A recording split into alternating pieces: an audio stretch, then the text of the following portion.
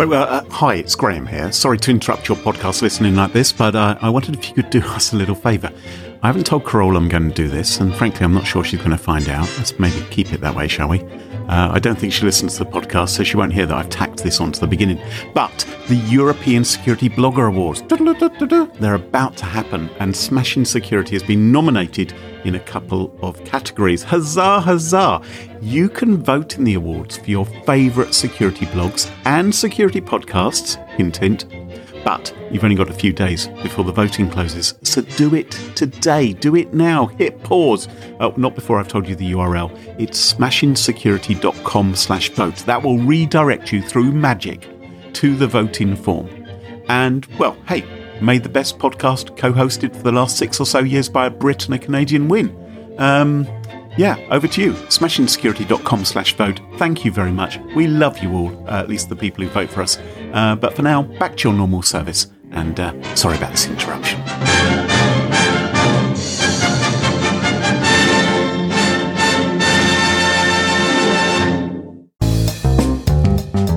How are you going to listen to Smashing Security podcast while you're in the secure room? Right, no. So I'm not going to say no speakers. My idea, it's ultrasonics, right? Get a chihuahua. Every office needs a chihuahua. A little Maltese. Or a lovely Maltese. I love Maltese. I love those. A Poobrador. What's that? It's the opposite of a Labradoodle. And it could pick up the high frequencies and go yep, yep, yep, yep, yep, yep. Poobador could be pug and Labrador, actually. That's a poor Labrador. Poor pug.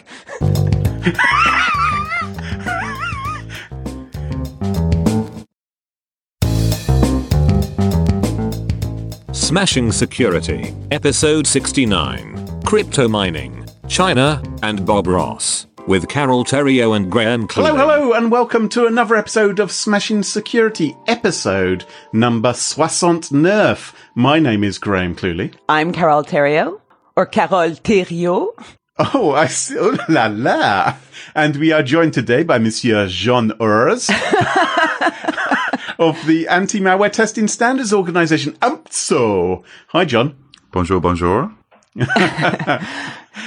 So, John, AMTSO, it's not a reviews agency, is it? You're sort of setting standards for tests instead, as I remember.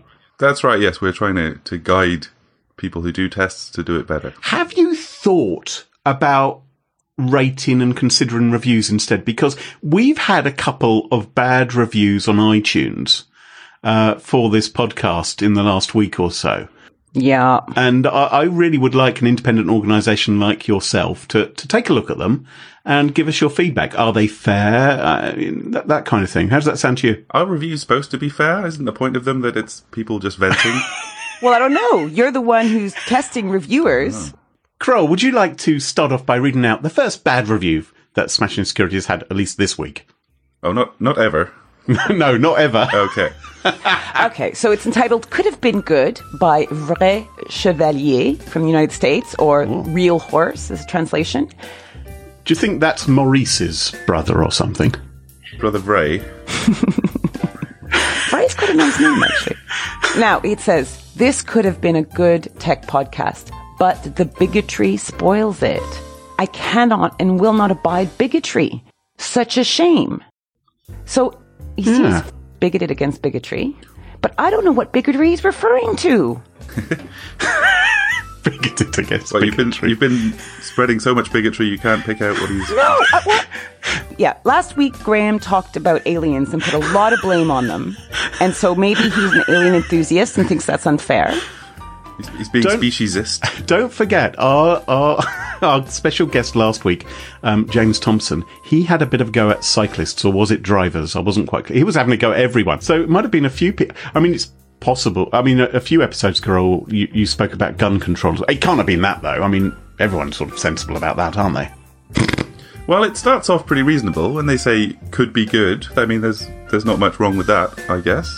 Yeah, the use of the term bigot seems a little unnecessary. I mean, from what it sounds like, all you've been doing is venting strong opinions. Surely that's what podcasts are for. If you listen to a podcast and then you're shocked that there's strong opinions on it, then maybe you should be listening to something different. Thank you. Now, there's one other review which came in this week, which was a little bit negative with 1 star, and that was from someone in the United States. Again, it seems to be United States.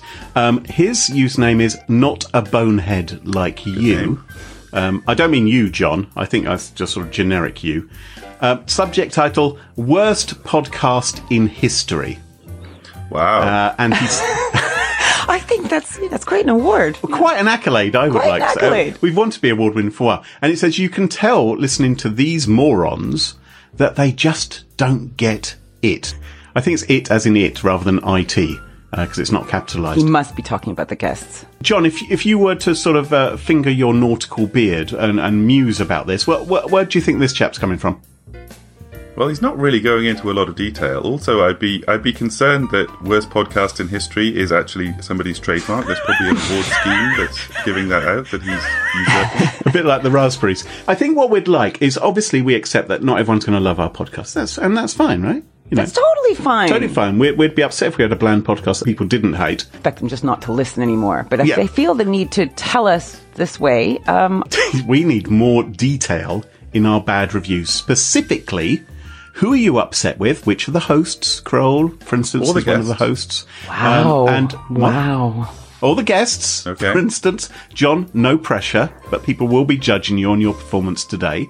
Get into detail. Maybe give us a timestamp of what in particular upset you, and then we can fix it in the future. I really would prefer them not to do that to me. But you have to improve, and just saying really bad 1 star doesn't really help you very much. No, you need specifics. I agree. I would like specifics very much. Because if we don't keep getting good reviews, we're not going to be able to get decent sponsors, are we? Segway. Smooth.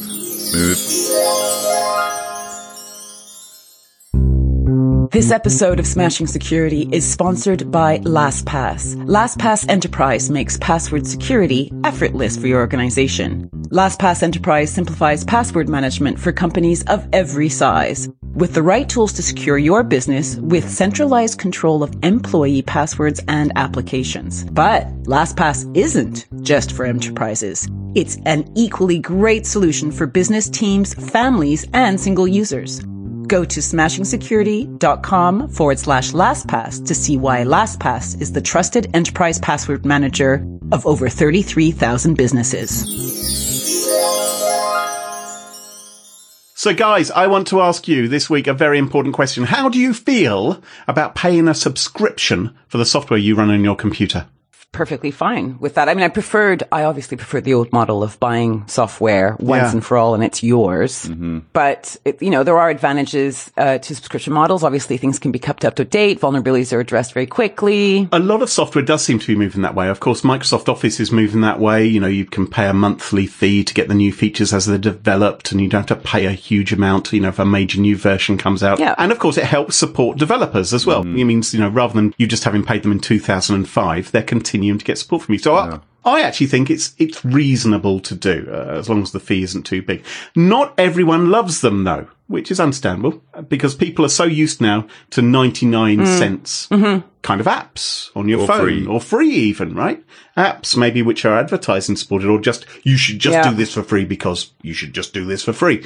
And that's why a developer called Cubix has made a change in its calendar app, a rather popular Mac calendar app, imaginatively called Calendar 2. Okay. There is a calendar app. I've not heard of this app. You've probably heard of Calendar, which comes shipped with Mac OS. But this is Calendar 2 because it's better.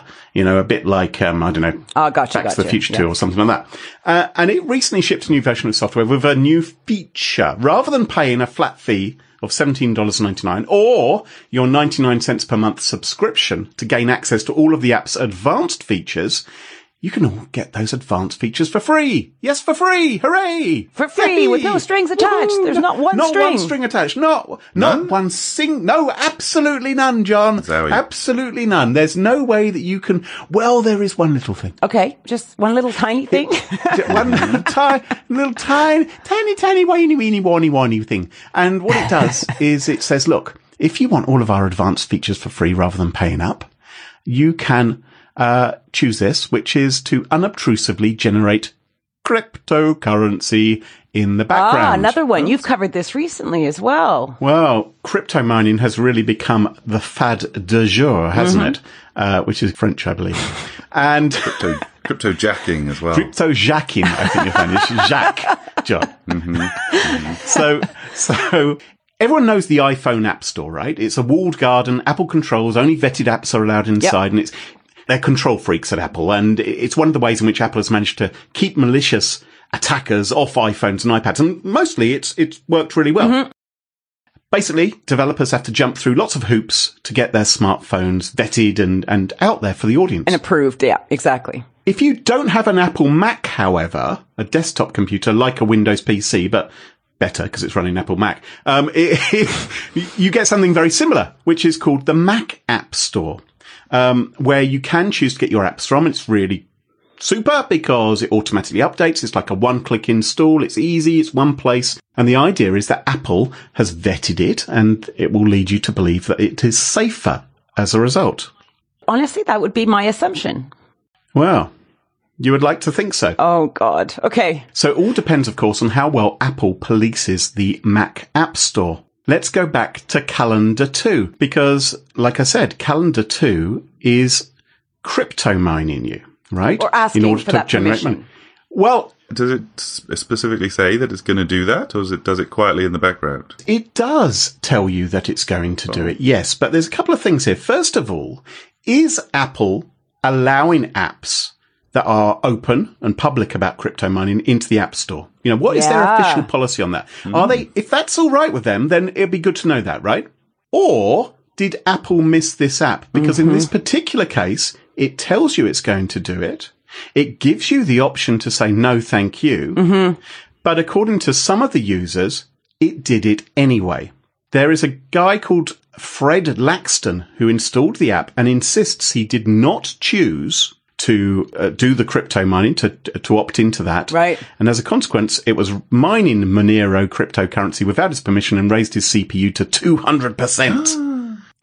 The app has been pulled from the App Store, but not before security researcher Patrick Wardle managed to grab a screenshot of some of the bad reviews it was getting in the App Store. So JFM25090 said, I was pleased with this app till it started doing weird things. Kept on popping up alerts over and over again. I kept on hitting ignore report. It just kept on popping up.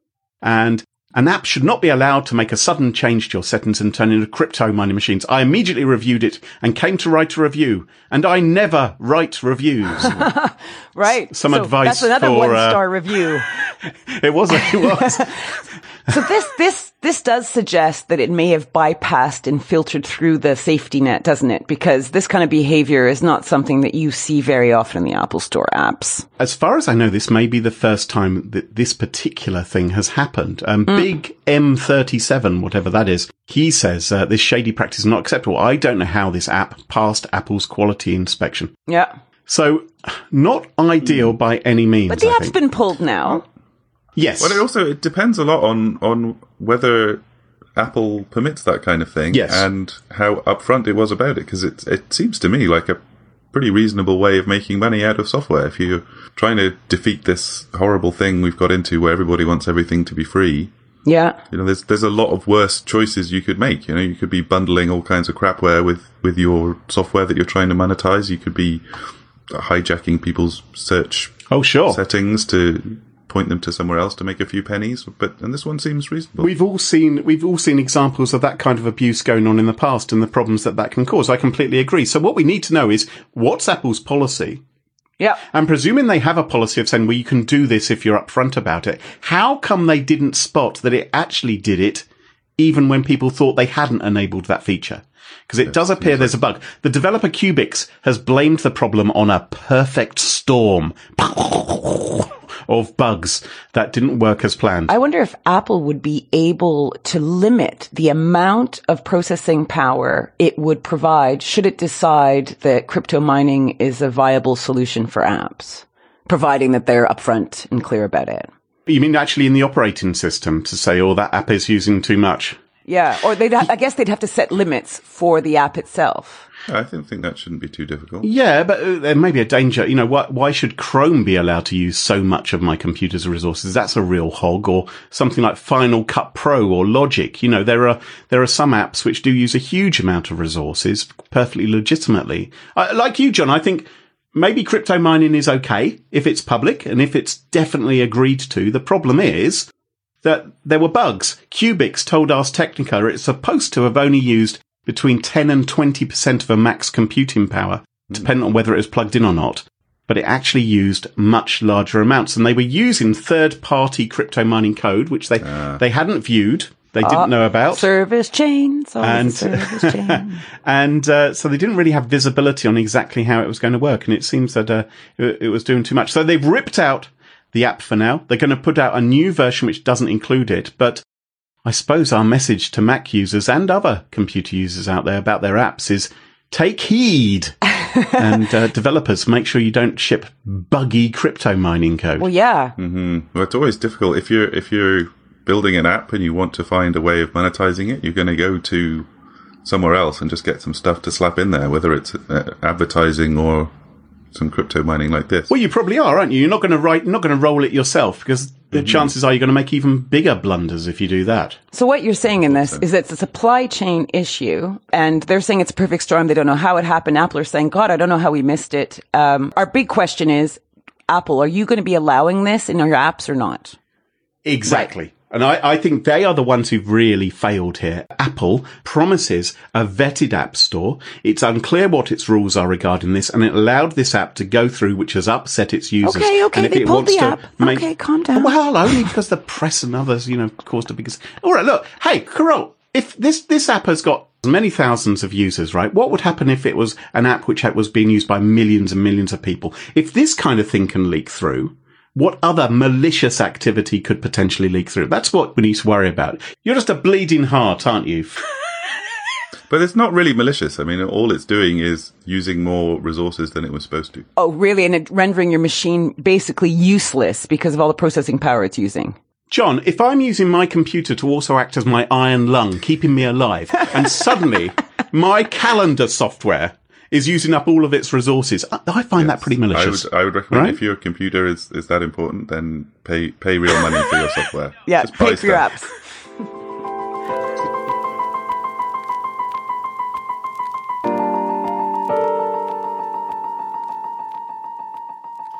John, what's your story for us this week? So I wanted to talk a little bit about the mosquito attack, which has been getting a lot of headlines the last week or so.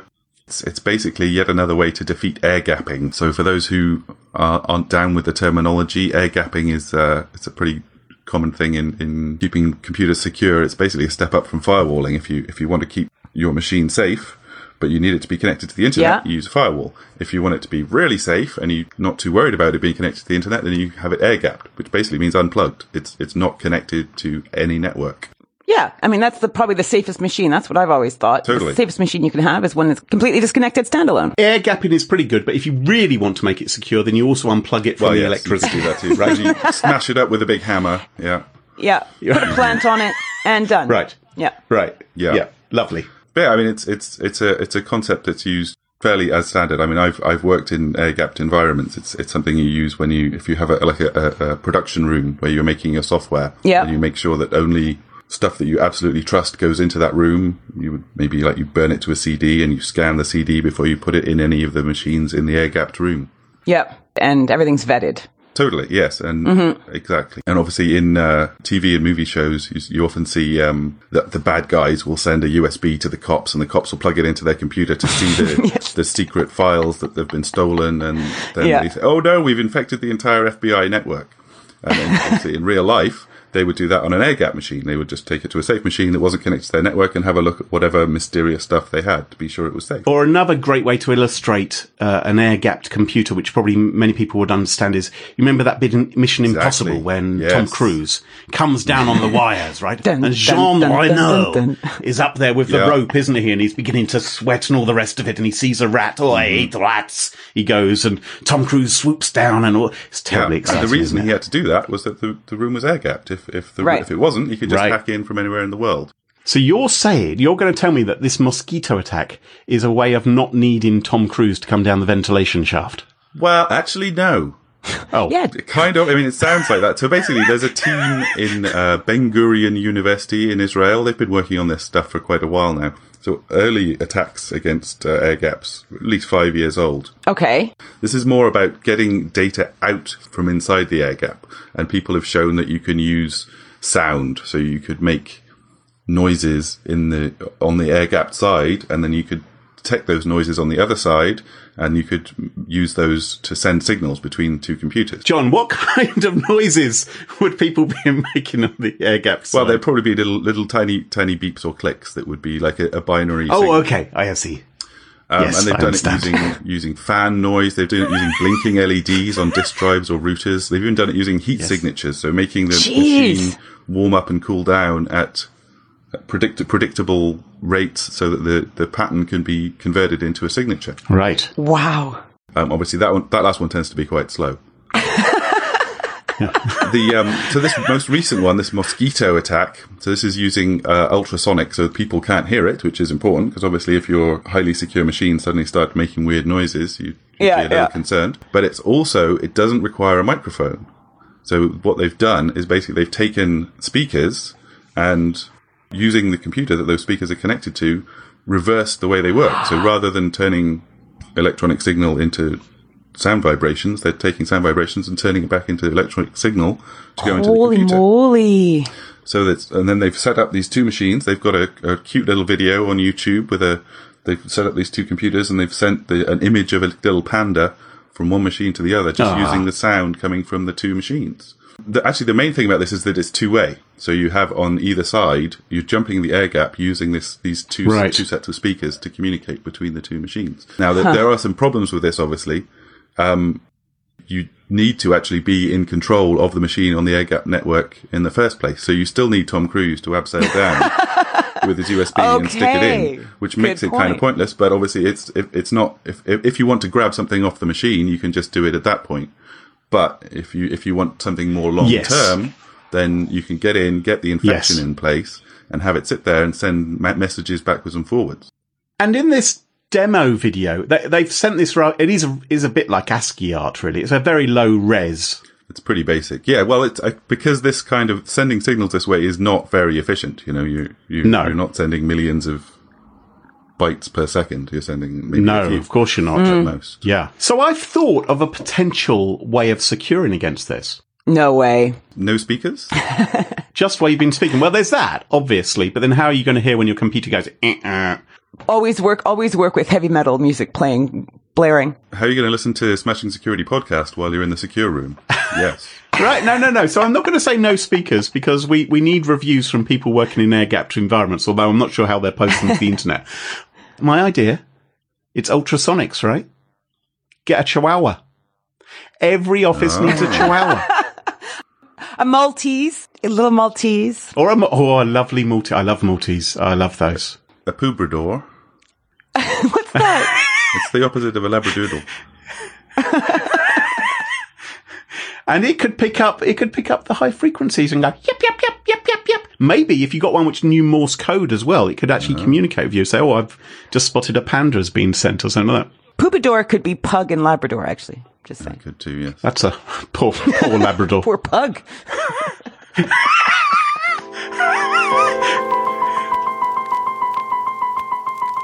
Carole, what's your story for us this week? Well, for my story, gentlemen, we are off to China. China's been in the news a lot recently. They have been making a huge effort in terms of cleaning up pollution. Aside from the fact that China suffers from a lot of polluted waters, ground, and air, it might be spurred on by speculations that they want to be world leader in the electrical car business, which is booming. All right. But as we know, not everything is happy, happy, joy, joy in China. Specifically, China's already stronghold on what its 1.4 billion citizens can access and say does seem to be tightening, both in real life and online. So let me introduce you guys to the concept of a citizen score. And I wonder what you guys are going to make of it, whether you think something similar might ever happen in less overtly controlled places like Europe or America. So back in 2014, the State Council of China published a document outlining the construction of a social credit system. According to Wired, the principal question asked in the doc is this: what if there was a national trust score that rated the kind of citizen you were? Now, 4 years on, this document is much more than a pipe dream. China's social credit system, quote unquote, is looking to launch in a few years' time, in 2020. So the gist seems to be this: how you behave on popular social media sites, so what you say, show, and share, will contribute to your social credit score. In other words, can China authorities monitor so much behavior that they can accurately assign a holistic value to a specific individual? So they're looking at everything that you do online, and they're going to give you a score. They're going to think, oh, very complimentary message they've posted there. Not so complimentary this, or, for example, they might be interested in if you're a suspect in a crime, for instance, right? Or not just what you post online. So it's real world stuff too. Real world stuff too. Now, China has in place this, what we call the Great Firewall. This is designed to control and prevent access to Western news websites and sites like Google, Facebook, YouTube, Twitter. These are all really strongly controlled in China. But they have an alternative, the replacement social site called WeChat. And WeChat is seriously popular. We're talking 902 million daily users. And about 38 billion messages are sent on the platform every day. This is according to The Verge. So this is like Twitter, but the Chinese version. This is Twitter times 1,000. So on WeChat, you play games, you book meetings, you make video calls, you pay bills, you access bank accounts, you find out local hangouts, you book doctor appointments, you file police reports, you hail cabs. You're hearing me, right? You do everything through this site. And more interestingly, WeChat will soon issue virtual ID cards, which individuals will use in lieu of their physical state-issued ID card. So this kind of suggests to me that maybe people don't have a lot of choice about using WeChat. Because of these virtual ID cards, yeah. Well, not just the ID cards, but it's so convenient to use this one platform to get everything you need done. I'm sitting here listening to this, Carol, and I can't believe that Smashing Security isn't on WeChat. Why haven't we created an account? Hey, would they let us have that missing G in our name, which Twitter won't let us have? They probably need even shorter names, I expect. Its parent company, Tencent, scored 0 out of 100 for WeChat's lack of freedom of speech protection and lack of end-to-end encryption in a 2016 Amnesty International report on user privacy. It's probably not allowed in 0 out of 100. I don't want an account anymore. And I should say Tencent do have a contested reputation for being, well, in bed with, the government of China, that they may be sharing a lot more data than perhaps is being said. I think if you say someone's in bed with the Chinese government, that probably damages your social score as well, Carol. Little bit grubby. Is it a bit grubby? Well, it is episode 69. Yes. Okay. So back to our social credit system. Now, there are not a lot of details on how this is going to work exactly. But since there's so much information being put on these sites, I think it's fair for us to speculate, maybe, right? So let me give you a few scenarios. So if you were online on a social site and told someone to F off, would that mean that you'd lose points? Would that be considered socially rude, right? What if you hearted a picture of a political leader? Yeah, but then you probably lose those points as soon as they go out of power. That's right. Or what if you connected unwittingly with a suspicious individual or a suspect? You may not know that, and it might occur. I don't even know if you would know what your score is. Do you get to watch the score? Oh, Isn't I'm that a sure bit Black Mirror? You don't. Remember? Yes. And you kind of see this number go up and down. Remember? Great. I wonder what would have happened to my score when Piers Morgan blocked me on Twitter. They would have gone up. Probably. Now, okay, so this is all the WeChat and the social credit system, and we're going to probably find out more as we get closer to their launch. But tie this announcement with this news that came out today. At a border near Beijing, Chinese authorities are currently testing out the use of smart glasses to identify through facial recognition who's naughty and who's nice. So these are AI-powered glasses made by LL Vision, and they pick up facial features and car registration plates and then match them in real time with databases of suspects. Right? If you want a picture of the future, imagine a boot stamping on your human face forever. I think that's a little bit harsh. Well, basically, so what China's implementing here is what you were asking for earlier, is a way of rating people who are reviewing you. A lot of sites have that already, so you can see the reviewers, and it says whether they're a regular or they're a newbie or things like that, and it's basically just an extension of that. So you're saying you think it's okay? The state controls and allocates points based on behavior, online and offline. It kind of depends what you get for those points. If at the end of the year your points are nice and high, and they say here's a free sandwich or something. Oh, free sandwiches. Yeah, that does sound nice, actually. And if your points are kind of low, they say, oh, please try harder to be nice in your reviews online. Then that's great. John, you have been in China recently, haven't you? I have, yes. What did you make of everything, of being able to connect online and everything? I found it much easier than I'd expected, to be honest. There were obviously quite a few Google, especially Google, Facebook, big foreign services tend to be blocked on local systems, but as a foreigner, I had a phone, so I could just use my 3G connection to go anywhere I wanted. Oh, I see. You didn't use convenient Wi-Fi hotspots, John. You just think, oh, this is very handy. My hotel is offering me this. You stayed on 3G, did you? Well, as much as possible, yeah, because things worked. And on the Wi-Fi, a lot of stuff was blocked. Yeah. Oh, interesting. Well, the thing is, did you use a VPN while you were out there? Yes, I did. That's obviously something that most internet savvy people are doing to try and bypass all these blocks that are put up to sites like Google, Facebook, etc. China is actively, however, cracking down on the use of VPNs. And according to the BBC, Beijing ordered its state-owned ISPs, which you were probably connected to, China Mobile, China Unicorn, and China Telecom, to block access to unauthorized VPNs.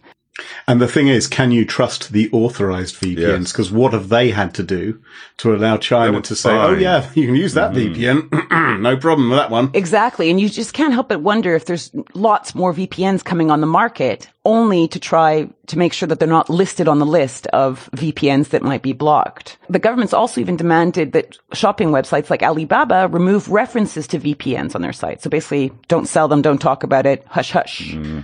I wonder if we have any listeners in China who might be able to give us some perspective on all of this. We'd love you to get in touch. We'd love some information on that. Because you can speak more knowledgeably about this than probably... Than I can.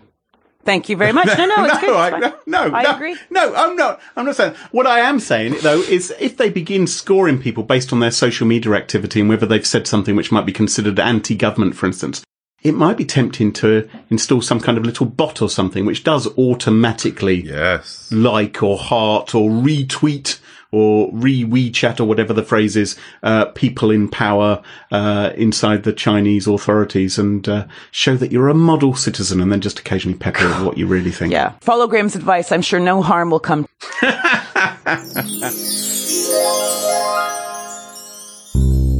This episode of Smashing Security is sponsored by LastPass. LastPass simplifies password management for companies of every size. But it isn't just for enterprises. It's equally a great solution for business, teams, families, and single users. Learn more at smashingsecurity.com/LastPass. And welcome back. And it's our favourite time of the show, the part of the show which we like to call Pick of the Week. Pick of the Week. Pick of the Week. Pick of the Week. Pick of the Week is the part of the show where everyone chooses something they like. It could be a funny story, a book they've read, a TV show, a movie, a record, an app, a website, a podcast, whatever. Doesn't have to be security related necessarily. Shouldn't be. And my pick of the week this week is, have ever of you mastered the Rubik Cube? John, you seem like the sort of person who would have away your... I'm so insulted. Okay, no, I haven't, but I don't know why you would say, if any of you, John, of course, because you have a penis. No. You must have been able to do it. You don't actually use that. But it's mainly a hand thing, the Rubik's Cube. No, the reason is, Carol, is that I thought you probably had an active social life, and maybe John, coming from Cornwall, nice would save. be less likely. No, that's why I said it. Just for the record, I've only done 2 sides of a Rubik's Cube. I've never been able to do it. That's about the same as me. I think I have done a whole one at some point in the past. Really? Probably a long, long time ago. Well, I bet you haven't done it in 0.38 seconds. Whoa. Well, no, that would spoil the fun entirely. You can't even blink that fast. Because there are a couple of dudes, Ben Katz and Jared DiCarlo, and they have built a robot that can solve a messed up Rubik's Cube in world record time, smashing the previous record. Well, It won't take you much time to watch that video, I guess, No. of them solving it. Well, what they do actually, so we put a link to the video in the show notes, so you guys can watch it right now if you like. Solving in 3, 2, 1. Okay, it's over. It's over. already over. Yeah, but then they show it in slow motion. Yeah.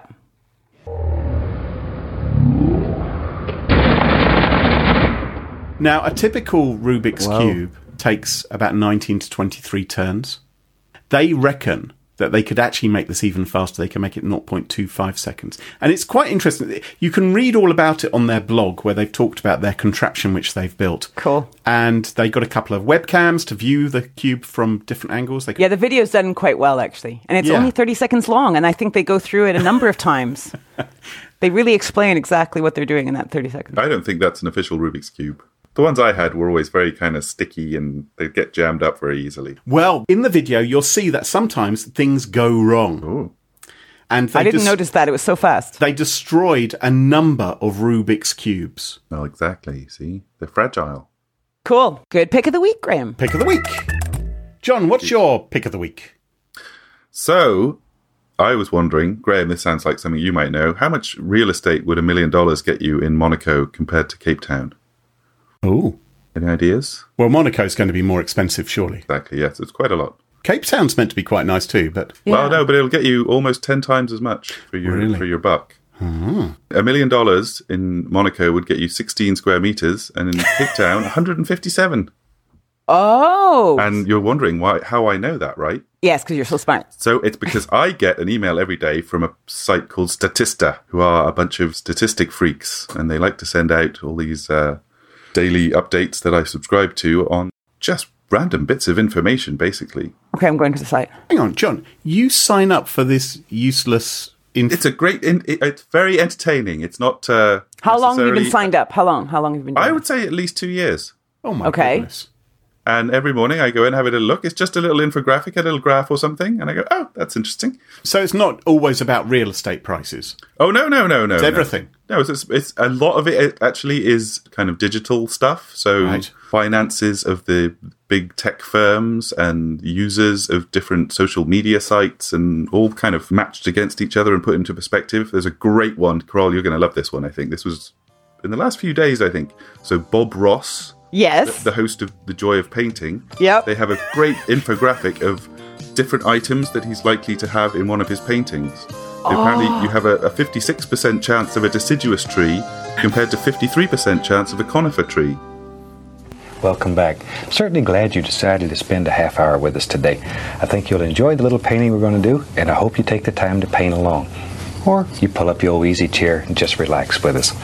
Thought today would just be fun. I love that. You're more likely to have 2 mountains in one of his pictures than a single man-made structure. Oh. There you go. I was wondering, John, why you signed up for this thing. Now I'm wondering... I really can't remember, to be Who honest. is it that is collecting this data? Well, Who's it's this watching company Bob called- Ross videos and working out what kind of trees he's just drawn. Well, I don't know. So I think a lot of the stuff that they pull in kind of data from various different sources, either from people that have done academic research or just Academic research on Bob Ross pictures. possibly. John, this is crazy. Any that's coming from all kinds of different sources. It's quite a big firm, this statistic. And the other thing that I wanted to mention this week, because this is what think made me it's think of it great. this week, they've recently put out a thing called their Digital Economy Compass 2018. Right. Which is basically a bunch of their standard infographics put together in a kind of massive, I think it's 220 pages or something. Just hundreds of little graphs and charts all about the digital economy. It's fascinating. I have just bookmarked the page, Graham, so you should too. I thought it was great. Percentage of females aged over 75 who with hypertension. Exactly. Bet you wanna That's what know. need to know, right? It's almost 80%. What's the link? I need to know that right now. It's Statista.com. Oh, easy. Yeah. One more for you. Yep. Apple has enough money offshore sitting waiting to do something to buy every single one of their 132,000 employees a Bugatti. John, I think that's a great pick of the week. I think it sounds very interesting. I'll go and check it out. Carol, what's your pick of the week? Okay, Okay, let me start with the story first. I was at a meeting, and this guy stood up at the meeting to show a video he'd been working on. All right. And the video loaded up on the guy's YouTube. So he basically put the video on a YouTube channel and set it as private, and then was going to show the group. All right. And he was asked to access the channel from the computer connected to the display or the presentation screen. You with me? Mm-hmm. Yep. So as he's like logging in and looking for the video, we're watching the screen, and he gets to his account and is searching for the video on YouTube. And while he's doing all this, we are looking at his up next section of his YouTube channel with recommendations of videos on display. And many of these were what we would call NSFW, if you know what I mean. And I kind of felt for the guy, right? So anyway, fast forward to a few days ago, I'm scanning Reddit's No Stupid Questions sub and see this question from handle Absar. Is there a way to stop certain video suggestions on YouTube? I watched like 3 flat earth videos so I could have a good laugh, and now 90% of the recommended videos are from flat tards, quote unquote. Flat tards? Quote unquote, quote unquote. The famous flat tart community. So lots of people replied to this guy, but one called Trilicon gave great advice, which I'm going to share with you here. All you need is to curate your history and recommendations. So let me summarize the advice for you. First, on YouTube, go to history. Delete any recent videos that you don't want recommended to you in the future. Start with big hitters, like over 1 million views, because they really skew your recommendations. Oh. Yeah, I didn't know that either. Second, in your up next section, if you see the videos that are lined up in your up next sections, right beside them, you can see a column of 3 dots right next to your recommendations. If you click on that, choose not interested from that list and select tell us why. And tell them, I don't want recommendations based on this video. Third, consider watching videos with over 1 million views in some form of private browser because they have such an impact on recommendations they provide you. If you'd rather watch a video that has lots of views that you don't want to recommend to you in future, do it in a private browsing session. And 4, only like videos that you're actually interested, which seems pretty easy, right? That's a option, but I'm sure lots of people don't think that way. So if you do like a video, say, yes, give me more of this, please. Right. And there you go. So thank you very much, Trilicon. And now many, many presenters around the world who have to open up YouTube on a display can clean up. I mean, the best way to do it is have 2 accounts, I'd say. Have a business account and a personal account. That's the way I'd handle it, personally. But there you go. Cool. That's a very practical pick of the week. Well done, you. Very useful. There you go. It's not only a pick of the week, but a tip of the week. Well, that just about wraps it up for this week. If you want to follow us on Twitter, we are at SmashInSecurity without a G. Twitter didn't let us have a G. We are on Facebook in the Smash In Security podcast group. We've got a store, smashinsecurity.com/store. And, the other thing I need to do is, John, thank you very much for joining us on the show today. If people want to know more about you and AMTSO, how should they get in touch with you? You can reach me at info@amtso.org. Fantastic. Perfect. Well, thank you at home for tuning in. If you like the show, please give us a rating and positive review on Apple Podcasts. It really does help new listeners discover the show. And you can check out past episodes at smashinsecurity.com. Until next time, cheerio. Bye-bye. Bye-bye. Au revoir. Adieu. Après ma lettre de douche.